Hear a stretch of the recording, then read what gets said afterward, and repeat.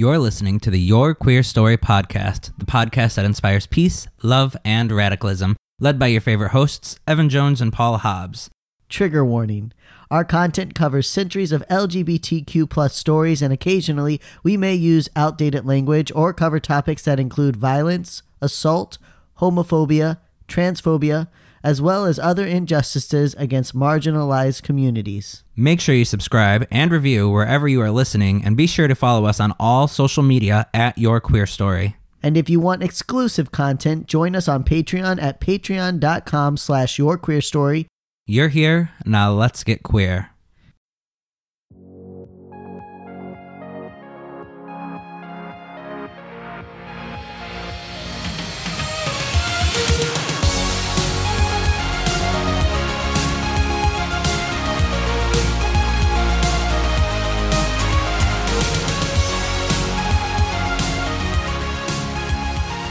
Welcome to another episode of Your Queer Story. We're your hosts. I'm the fortune cookie without a fortune, Paul Hobbs. And I'm the space behind your couch that you shove all your shit into whenever your guests come over, Evan Jones. And we're so happy to be back with you today. We want to thank everyone who's been listening, especially those of you who have recommended us to others.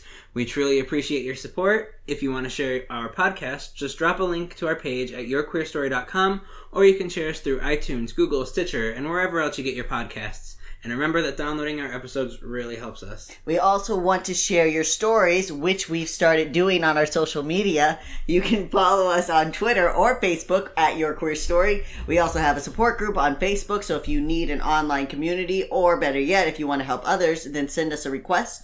Also check us out on Instagram and join our hashtag Wall of Pride. And finally, we want to start sharing some stories at the end of our episodes, so please send us yours.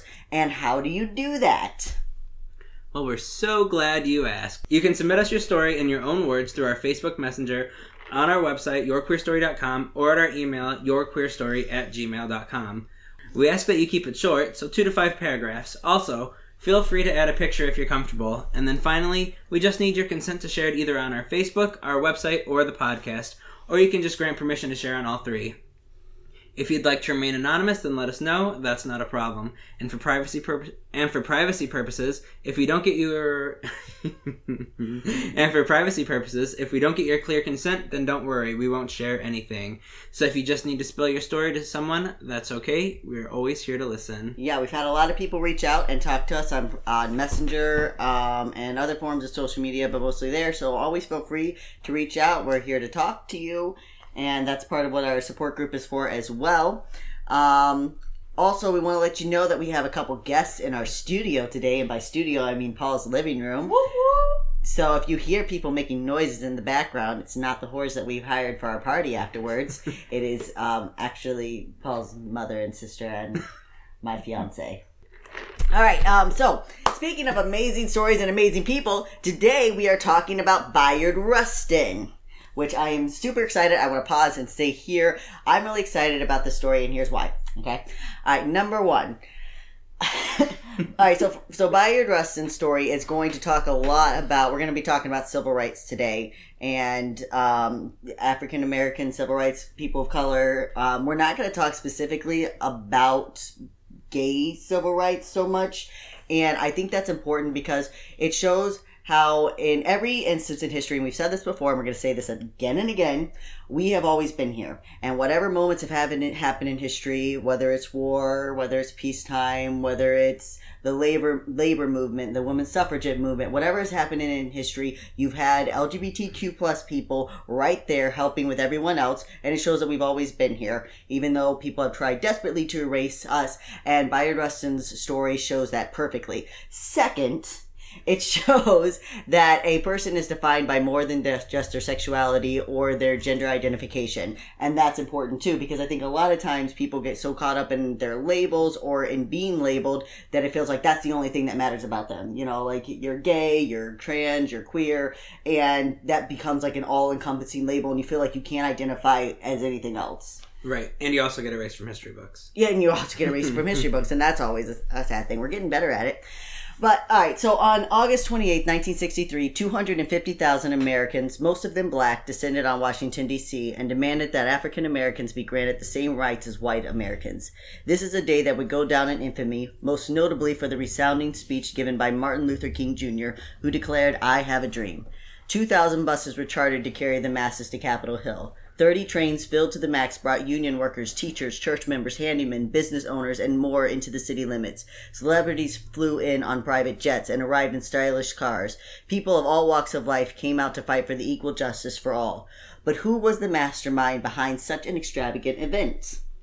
So, I was like not thinking that this was such a big deal, but then I thought about it and I'm like, they have all of these people here, they need to figure out where the porta potties are going to go, where the food's going to be. How you're going to, this is the 1960s, so you have a lot of people that are angry about this. I mean, even today, if a bunch of people of color march on Washington, you're going to have demonstrators on the side. In the 1960s, it was even heavier. So, yeah, you've got to decide, you've got to keep the anti-demonstrators away.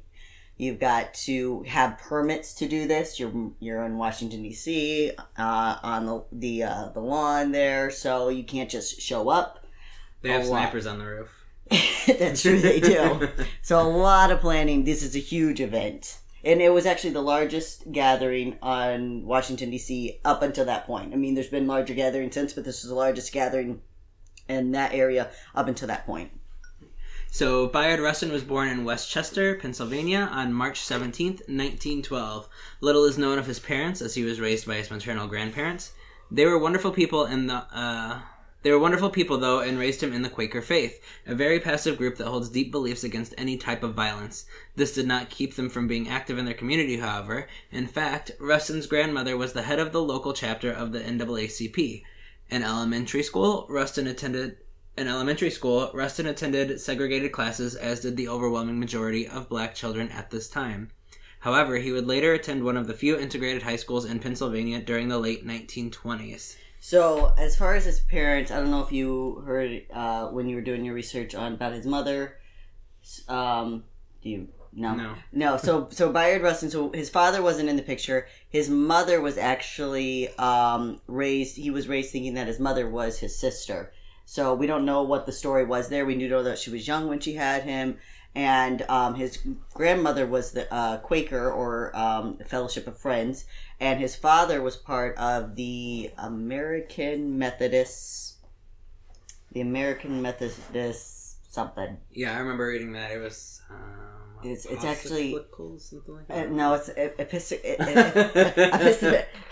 it's actually a big movie, because the whole reason behind the American Methodist was they were founded because the Methodist Association religious branch was segregated at the time. And so I'm trying to look this up, and your internet's not working.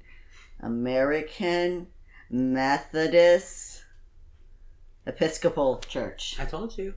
Well, I don't know what you said. The American Methodist Episcopal, that's what it was, African Methodist Episcopal Church. And they were formed because the regular Methodist Church was still segregated, and so they formed, and they were actually a lot of the the black pastors of the time that would become civil rights leaders were part of this. I'm pretty sure his grandmother converted to that.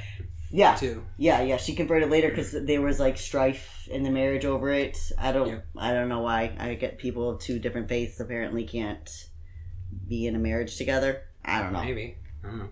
So even as a teenager, Bayard was already involved in activism, once deliberately sitting in the whites section of a segregated movie theater in protests. He could often be heard lecturing others on the importance of civil rights long before it was a centric issue in mainstream America. Despite this, Bayard was very popular, excelling in many areas from academics and writing to sports and music. In fact, today you can still find audio clips online of Rustin singing. Which I looked up, so make sure you just Google Bayard Rustin singing and you can find audio clips. Or we could just link them. I guess we could link them. Upon graduating from high school, he traveled for several years, working odd jobs, attending different universities, including Wilberforce University, but never receiving a degree or settling down. I actually heard a lot about this. He tried so many different schools, but he left it for this reason or got kicked out for this reason, and then he just never Yeah, I don't know. He was kind of a free spirit. He was always an activist. So like it was like I don't know. He might have been a little bit of that annoying guy that wherever you go, they always have a problem with it. It's like no matter how liberal or progressive something is, there's that one guy that's like, "Well, we could do things better." I mean, I'm just saying this is young. I feel like I find that in younger people more. Like when you're young, you just expect the world is going to be 100% fair all the time in every area, and that's just not reality. Like that doesn't mean that you put up with discrimination, but you got to get people, you got to meet people a little bit where they're at the time and keep pushing forward.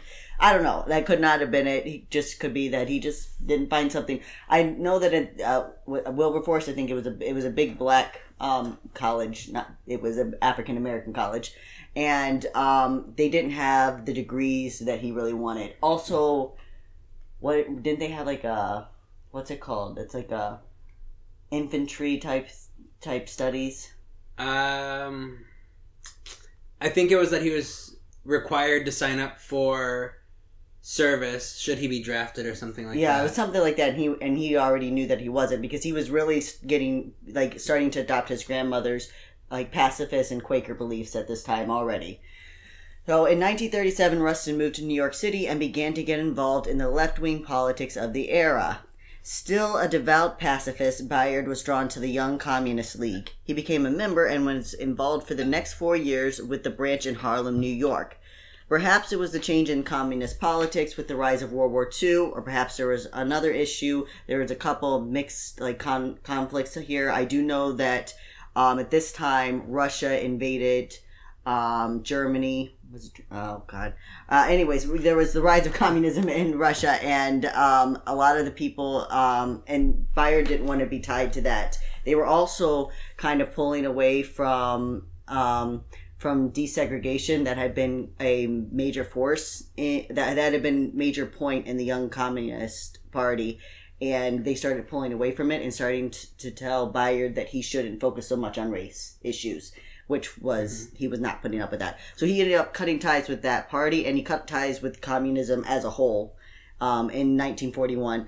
And he instead joined FOR, which is an acronym for Fellowship of Reconciliation. This was a Christian pacifist organization and would be Rustin's home for the next 12 years. So as World War II raged on, Rustin refused to take part in the draft and join the military on the basis of his nonviolent faith. So he was not a draft dodger, he was a draft refuser. This is an important point to make because draft dodgers are Trump. like... Yeah, exactly. People that use their wealth or whatever, they run away from the draft, and he didn't run away. They fracture their foot. Yeah, he was really hurt. That's why he couldn't go. Which, I mean, Trump's not the only draft dodging president that we have, but the point is, there's a difference between dodging the draft and being willing to go to prison because you don't agree with it. Right. So for his refusal to join, he was imprisoned for 28 months. Upon his release, he helped to co-found CORE, the Congress on Racial Equality, in 1942. In 1947, he organized JOR, Journey of Reconciliation, which was a 1940s precursor to the 1960s Freedom Rides. Bayard would travel in mixed-race groups on buses across the country, speaking about peace and equality and working to desegregate local businesses and public spaces. As a result, he was arrested and imprisoned again for breaking the law. So part of this weren't they testing if the desegregation laws were actually being enforced? Yeah, so Congress had come forward with these desegregation laws in a lot of states, and a lot of the southern states especially weren't enforcing them. In fact, were doing the opposite. So this was the time where he went on a bus. He did the 1942 bus ride, and he's on this bus, and the driver tells him you need to get out of the white section of the bus, and he's like, no. So every stop that they would go to, the driver would tell him, you need to get out of the white section. He wouldn't get out. Finally, they get to this stop, and the police show up, and 4 policemen get up on the bus. They drag Bayard off. They beat him in front of everyone, and then they take him away, and he ends up, and he spends the night in jail.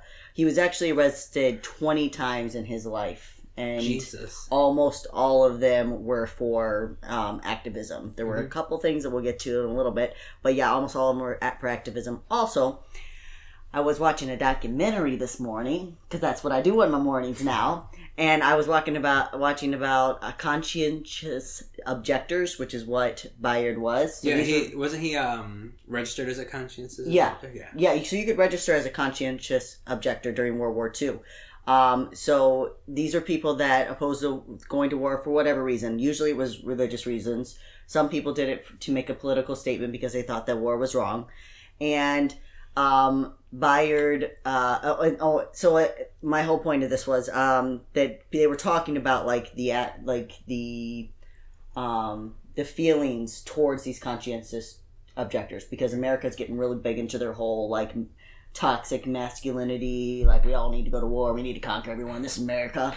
We're the best of the best. We are the best of the best. We'll blow you up if you don't believe so. Exactly, right? That's how we are. And so people were really, these conscious objectors were being treated like the scum of the earth. And all these men on this documentary were reading letters that had been mailed to them during that time of their friends, their former girlfriends, their family members. One guy said that his father called him and said, if you don't sign up for the draft, I'm going to commit suicide as soon as I hang up this phone. Oh my God. I'm like, well, bye. We're not talking about you and your relationship. So another guy, his girlfriend wrote and talked about how disappointed she was in him, and she thought he was a better man than this. Another guy, his best friend, was like, I can't believe that you would just let Hitler win, by not joining. And so this was a huge, not only were you going to prison often times because he refused to even sign up for the draft. Yeah. So it wasn't just that he was not going to war, because the men who were conscientious objectors could sign up for the draft, and then they would just be drafted to work in the mental hospitals, or they would work. They would do just all the menial jobs that weren't being done, that had been done by men that were now off overseas. Yeah. And but Bayard wouldn't even sign up for the draft, and that's why he ended up going to prison. Bayard was a great admirer of Mohandas Gandhi, the pacifist leader of India's revolt against colonial power. In the early 1950s, Rustin would travel to India to study Gandhi's teaching on nonviolence from the Mahatma's own sons. When he returned to the States, Bayard passed this knowledge along to his good friend, A. Philip Randolph, known as the father of the Civil Rights Movement, and the young man Rustin was mentoring, Martin Luther King Jr. So he actually went to India, I think, the same year that Gandhi was assassinated, or shortly after. It was right after, because Gandhi was assassinated in 1948. Yeah, so he went right after, and he studied with all of the people not all of the people, but a lot of the people that had actually worked alongside Gandhi to gain all of this knowledge and really understand how to do this. And I think this was actually the start, because in a lot of my research it said he kind of traveled the world. A lot of times he went to Africa, a lot of places in Europe, or all over, just working as an activist outside of the United States. Yeah. Along with his stuff that he did in the United States. Yeah, he was all over the world. It's interesting that we were doing this topic because I was getting in a Facebook debate with someone earlier this week. I never do that. And this person was talking about how important it is for us to be they were basically calling for violence. So sometimes you just gotta be violent. You gotta get out there, and they're not listening to you anymore. And I was just well, as people like Gandhi and MLK, they didn't feel like violence was the answer. It doesn't really get us anywhere. In fact, it often makes us look worse. And they're that's because it just makes it look like you're violent and destroying things. Look at what the homosexuals are doing. They're out in the streets breaking windows. Well, this is where I kind of and burning things. Right. Well, this is where I kind of got into, because they were talking about gay rights, and I just made the point that yes, Stonewall was important. It was a turning point, but it was a turning point within our community. The rest of the world wasn't impressed with Stonewall. They weren't wow, these people are so upset that we should give them their rights. It sparked an inner revolution that promoted people to get politically involved, and that was important because they realized that, hey, we can actually do something if we work together. Right, if we come together, we can do this. So it's not that you should never be angry. It's not that you should never protest. It's just that whenever you riot, very little comes from the riot. Stonewall is I feel it's always set up on this pedestal of this is what made gay rights happen, and that's just not true. people like Bayard Rustin, who was a lifelong pacifist, are what made gay rights happen, what made civil rights happen. You know, learning from men like Mohandas Gandhi, who never, the guy literally freed India and millions of people because of his, and he did it all without ever, lifting a finger. Right, he freed it from the white European colonies, right? Yep. And, I mean... Colonial rule, yeah. And this is kind of what Bayard was trying to inspire in people, like, hey, they did it over there, let's incorporate their methods because clearly they work. Exactly. It's proven fact. Exactly. But this has always been an argument in any time you have, you always have one side that thinks that you need to be violent and angry and riot in the streets, and you always have one side that's like, come on guys, let's settle down. And I feel like both can work together. I mean, because a lot of people don't know the homophile movement, whenever Stonewall happened, the day after, the homophile movement went through the streets of East Greenwich where the Stonewall riots happened and put up flyers that said, please don't do this. Please don't riot in the streets. It doesn't help our movement. And I don't know. There's mixed reports on whether or not it was, on whether or not we would have gotten where we were without Stonewall. I don't think, Stonewall had to happen. Yeah. Yeah, I think Stonewall helped dispel some of the fear that people had of the police and, of the authority, because they saw that you could actually stand up to them and you could act on it. Yeah. And then I think that just made people understand, hey, look at all these people willing to fight for this, so let's come together as a community. Well, it did do that. It did show people that they were, people were willing to fight alongside you. Oh. Mm-hmm. In 1953, Rustin would suffer another arrest, but this one was for far different reasons than civil rights protesting. When in Pasadena, California, Bayard was arrested for sex perversion, that is the legal term, because he was caught having sex with two men in a car, which, go Bayard.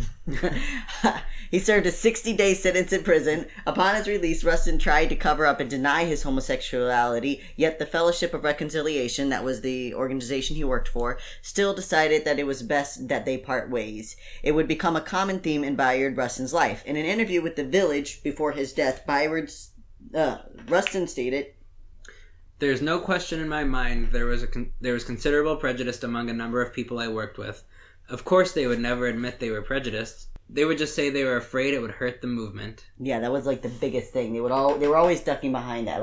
Look, it's not you, Bayard. It's just that if this gets out, it's going to hurt the movement. It's going to hinder our civil rights. So part of the issue was that after this happened, he was kind of labeled a sex offender. Yeah. Publicly. It wasn't just you're gay. It was you're a gay sex offender. Well, because homosexuality is illegal, so it falls under the sex offender, registry. So, and that would haunt him for for the next 2 decades. Even among his own people, it was used as blackmail against him. Whenever he would start to get high up in the civil rights movement, people would use it to push him back down.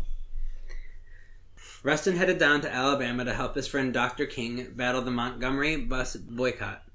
This was the boycott sparked by Rosa Parks on December 5th, 1955, when she refused to give up her seat to a white man. The boycott lasted just over a year, ending on December 20th, 1956. During this time, Bayard and King drew closer together and eventually would create the foundation for the Southern Christian Leadership Conference, the SCLC, a pivotal organization in the fight for civil rights. As the 60s dawned, Americans awoke to a new sense of both civil justice and free love. The latter may have prompted Bayard Rustin to stop hiding who he was, and while he never officially came out, he stopped denying that he was gay. And this is kind of a mixed again, because it's not that he denied that he was gay, he just always tried to downplay it, shrug it off, it's an accident, I don't know how that guy's dick ended up in my mouth, things like that. So... but then in the 60s came, he just started being yeah, I'm gay. And so, because people were holding it over his head so much, I think he just got tired of it being used against him. But his entire life, Bayard never wanted to be defined by the fact that he was gay. It's not that he was ashamed of it, it just wasn't defining to him. He was defined by his activism, he was defined by his pacifism, he was defined by the fact that he was a Quaker. He was very proud of that. He was defined by the fact that he was an African American. Those were the labels that he wanted for himself, and the fact that he was gay was just, it was I have brown hair and green eyes. That's just a fact for me, and that's how Bayard always treated it. He didn't have brown hair. I do. Yeah, which is fair. But also sometimes you just hope that people who are in powerful positions will still use that to kind of aid everybody else in your community. Right. Well, it's like Rock Hudson last week on our episode, which if you haven't listened to our last episode, go back and listen to it. Rock Hudson, in this place of like a celebrity status, he's gay, he has AIDS, he can come forward and help with the AIDS movement, and instead he keeps denying not just that he's homosexual, but denying that he has AIDS, Yep. So just not talking about it doesn't allow you to use your power to help people. Right. So this caused increased discomfort. His coming out, Bayard's coming out, caused increased discomfort among civil rights activists, and it created many problems since Rustin was becoming an essential player in the movement's progress. In 1960, Dr. King was forced to take Bayard's resignation as his public assistant. His constant push to the background because of his orientation is possibly the biggest reason Rustin is not a household name like King, Randolph, Lewis, and Parks. Despite this, Bayard would remain fully committed to the cause until his death. He really didn't gain any recognition until about 2013, and we'll tell you why at the end of the podcast, the end of the episode. But he was just like erased from the history books. And then in 2013, there was an event that spurred like interest in his name again. Yep, and actually King was forced to take his resignation because they were being blackmailed. And they were telling King, like, hey, if you don't get rid of this guy, we're going to tell everyone that you're having an affair. Yeah. Yes. And all this other and that was within crazy, his own horrible movement, thing. Right? That was within his own movement. People trying to get rid of Rustin. I could have been wrong. They were getting blackmailed from all sides, but I do know that within their own movement, they had people blackmailing Rustin and King, saying, you need to get rid of this guy. He's dragging us down. Even with his many setbacks, Rustin's biggest contribution to his brotherhood would come in the form of the 1963 March on Washington for Peace, Jobs, and Justice. Charged with planning the event, Bayard exceeded all expectations. The march had been a dream of A. Philip Randolph for 18 years.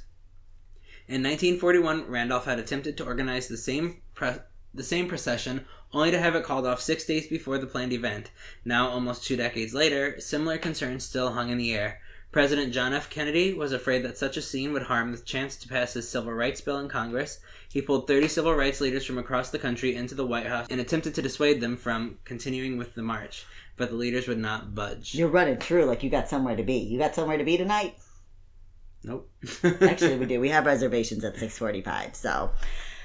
While Rustin had not been made the formal director of the march due to fear that his orientation would bring unwanted attention, 2 weeks before the big day, word got around that Bayard was the actual mastermind behind the event.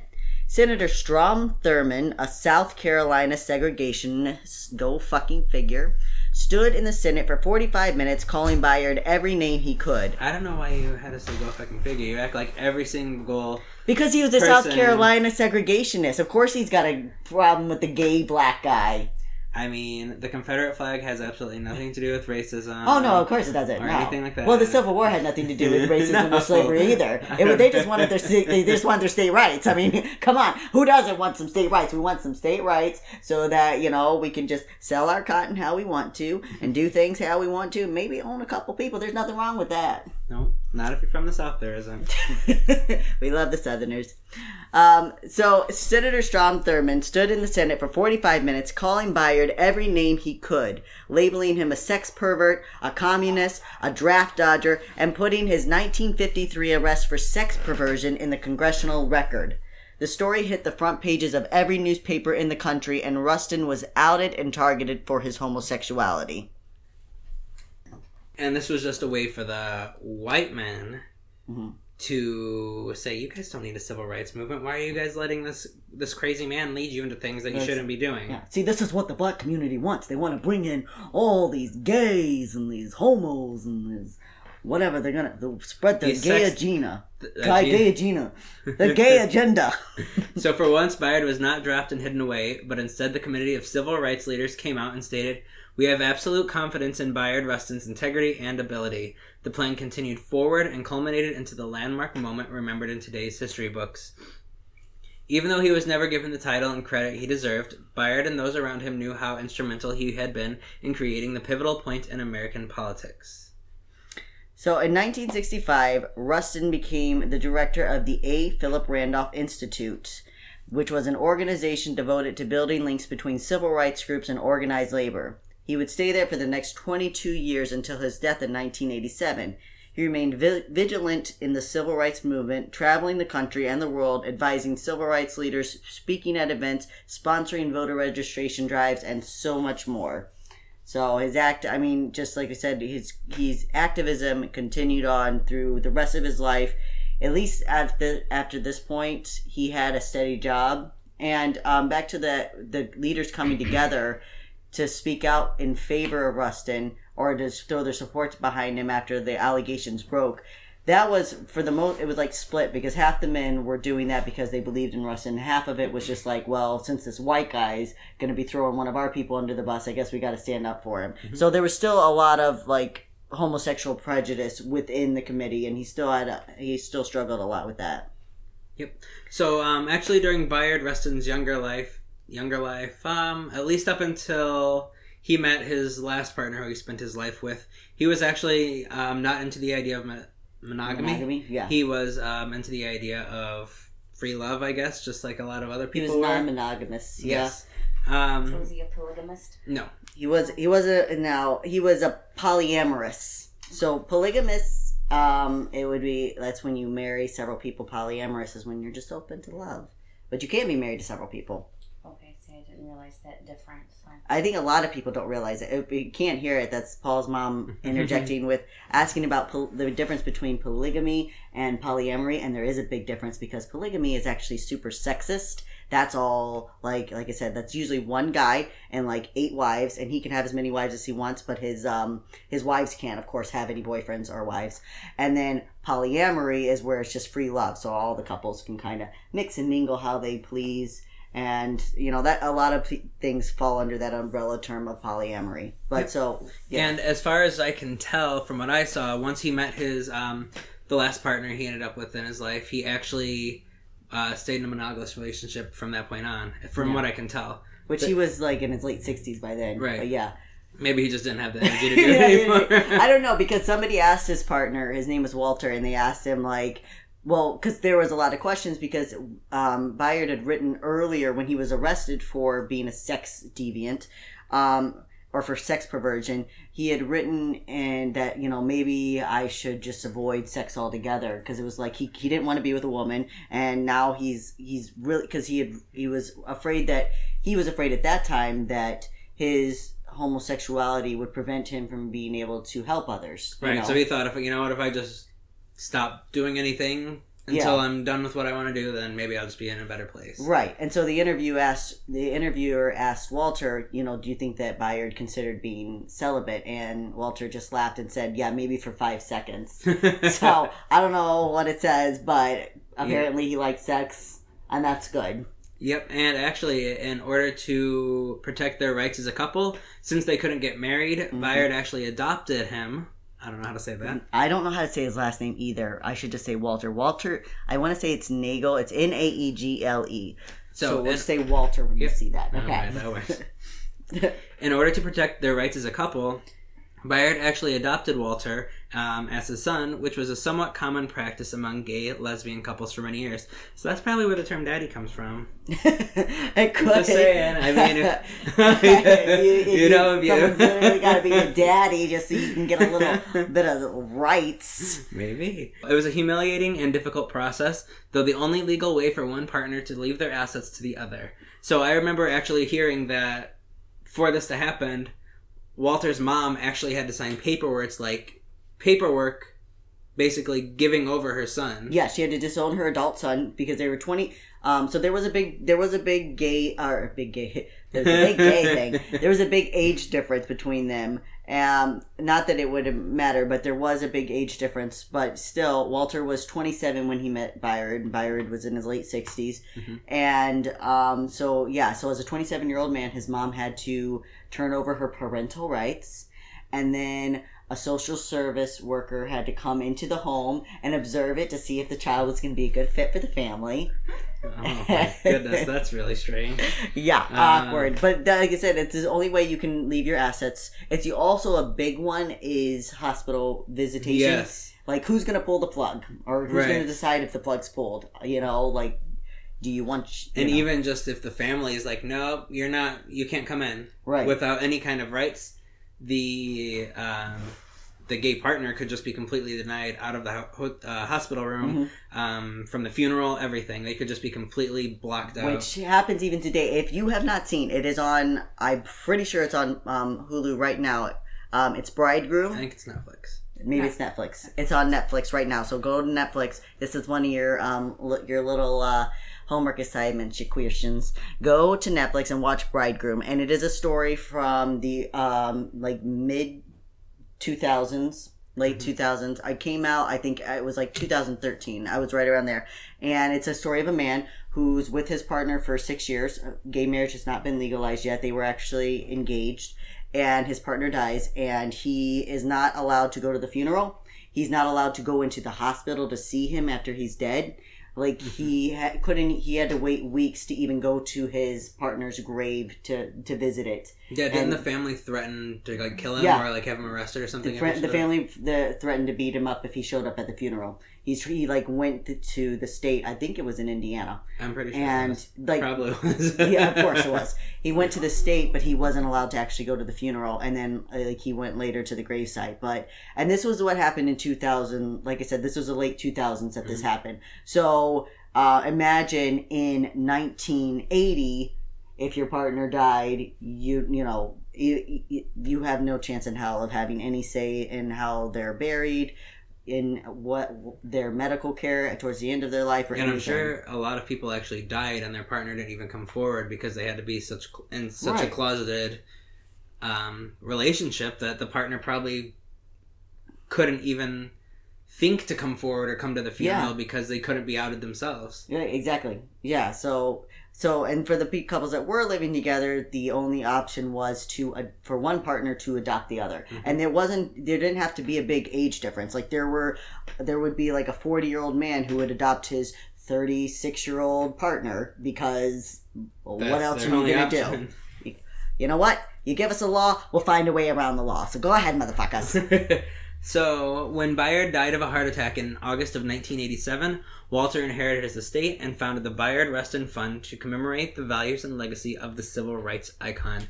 In 2013, Walter accepted the Medal of Freedom from Barack Obama in honor of Bayard Rustin and all he had done for the movement. Yeah, so that was the incident I was talking about. So when Obama awarded him the medal in honor of Bayard, that's when all of a sudden people were like, "Oh, who's Bayard Rustin?" And that like brought him back. So now there's a good amount of information on him, but he died in 1987. That was in 2013. So you're going almost 30 years without this guy.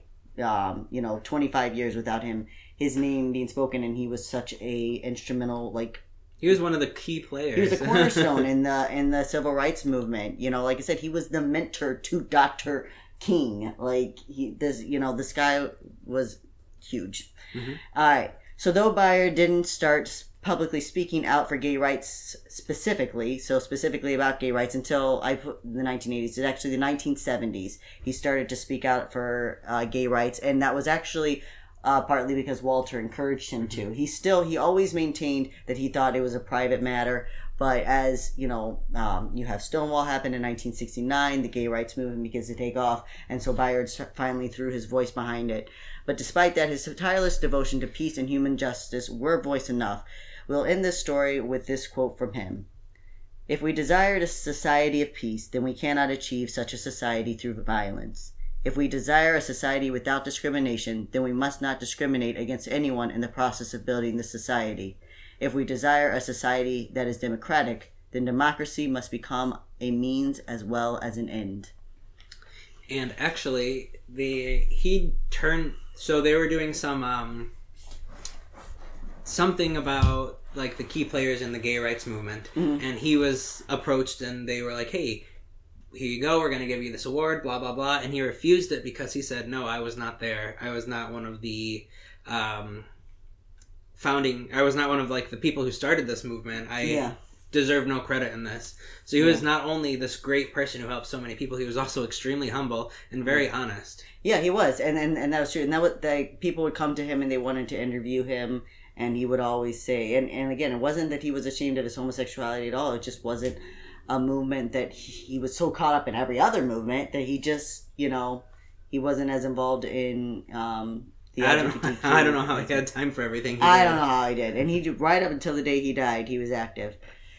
So that's all we have time for today. We hope that you have enjoyed this episode, and we make sure, please, that you tune in every Wednesday for new ones. Also, please make sure you download our episodes, as it helps us to get sponsored, and follow us on Twitter, Instagram, and Facebook. And also, if you want to share your story, just remember, all you have to do is go to our social media, especially your Facebook, but any of our social media. There is a link on there for a form that you can fill out that shares your story. If you can share a picture as well, that's great. So go there, click the link. Send us your story. We're going to start adding them to the end of the podcast pretty soon, as well as sharing them on our social media platforms. And your recommended resource for this week is Sister Outside, a collection of essays and speeches by Audre Lorde, who is an African-American feminist, lesbian, writer, and activist. And can't recommend her book. I can't recommend her work highly enough. Make sure you check it out. And make sure that you stay queer, our little queerstians. And don't get a lobotomy. Ciao. Thanks for listening. Remember to subscribe and review wherever you are listening, and follow us on social media at Your Queer Story. Like what you heard? Want to share your story? Send us a voice message to add to the podcast from the Anchor app or at anchor.fm/yourqueerstory. And if you would like to support the work we do or get exclusive content, check us out on patreon.com/yourqueerstory. See you next week. Bye.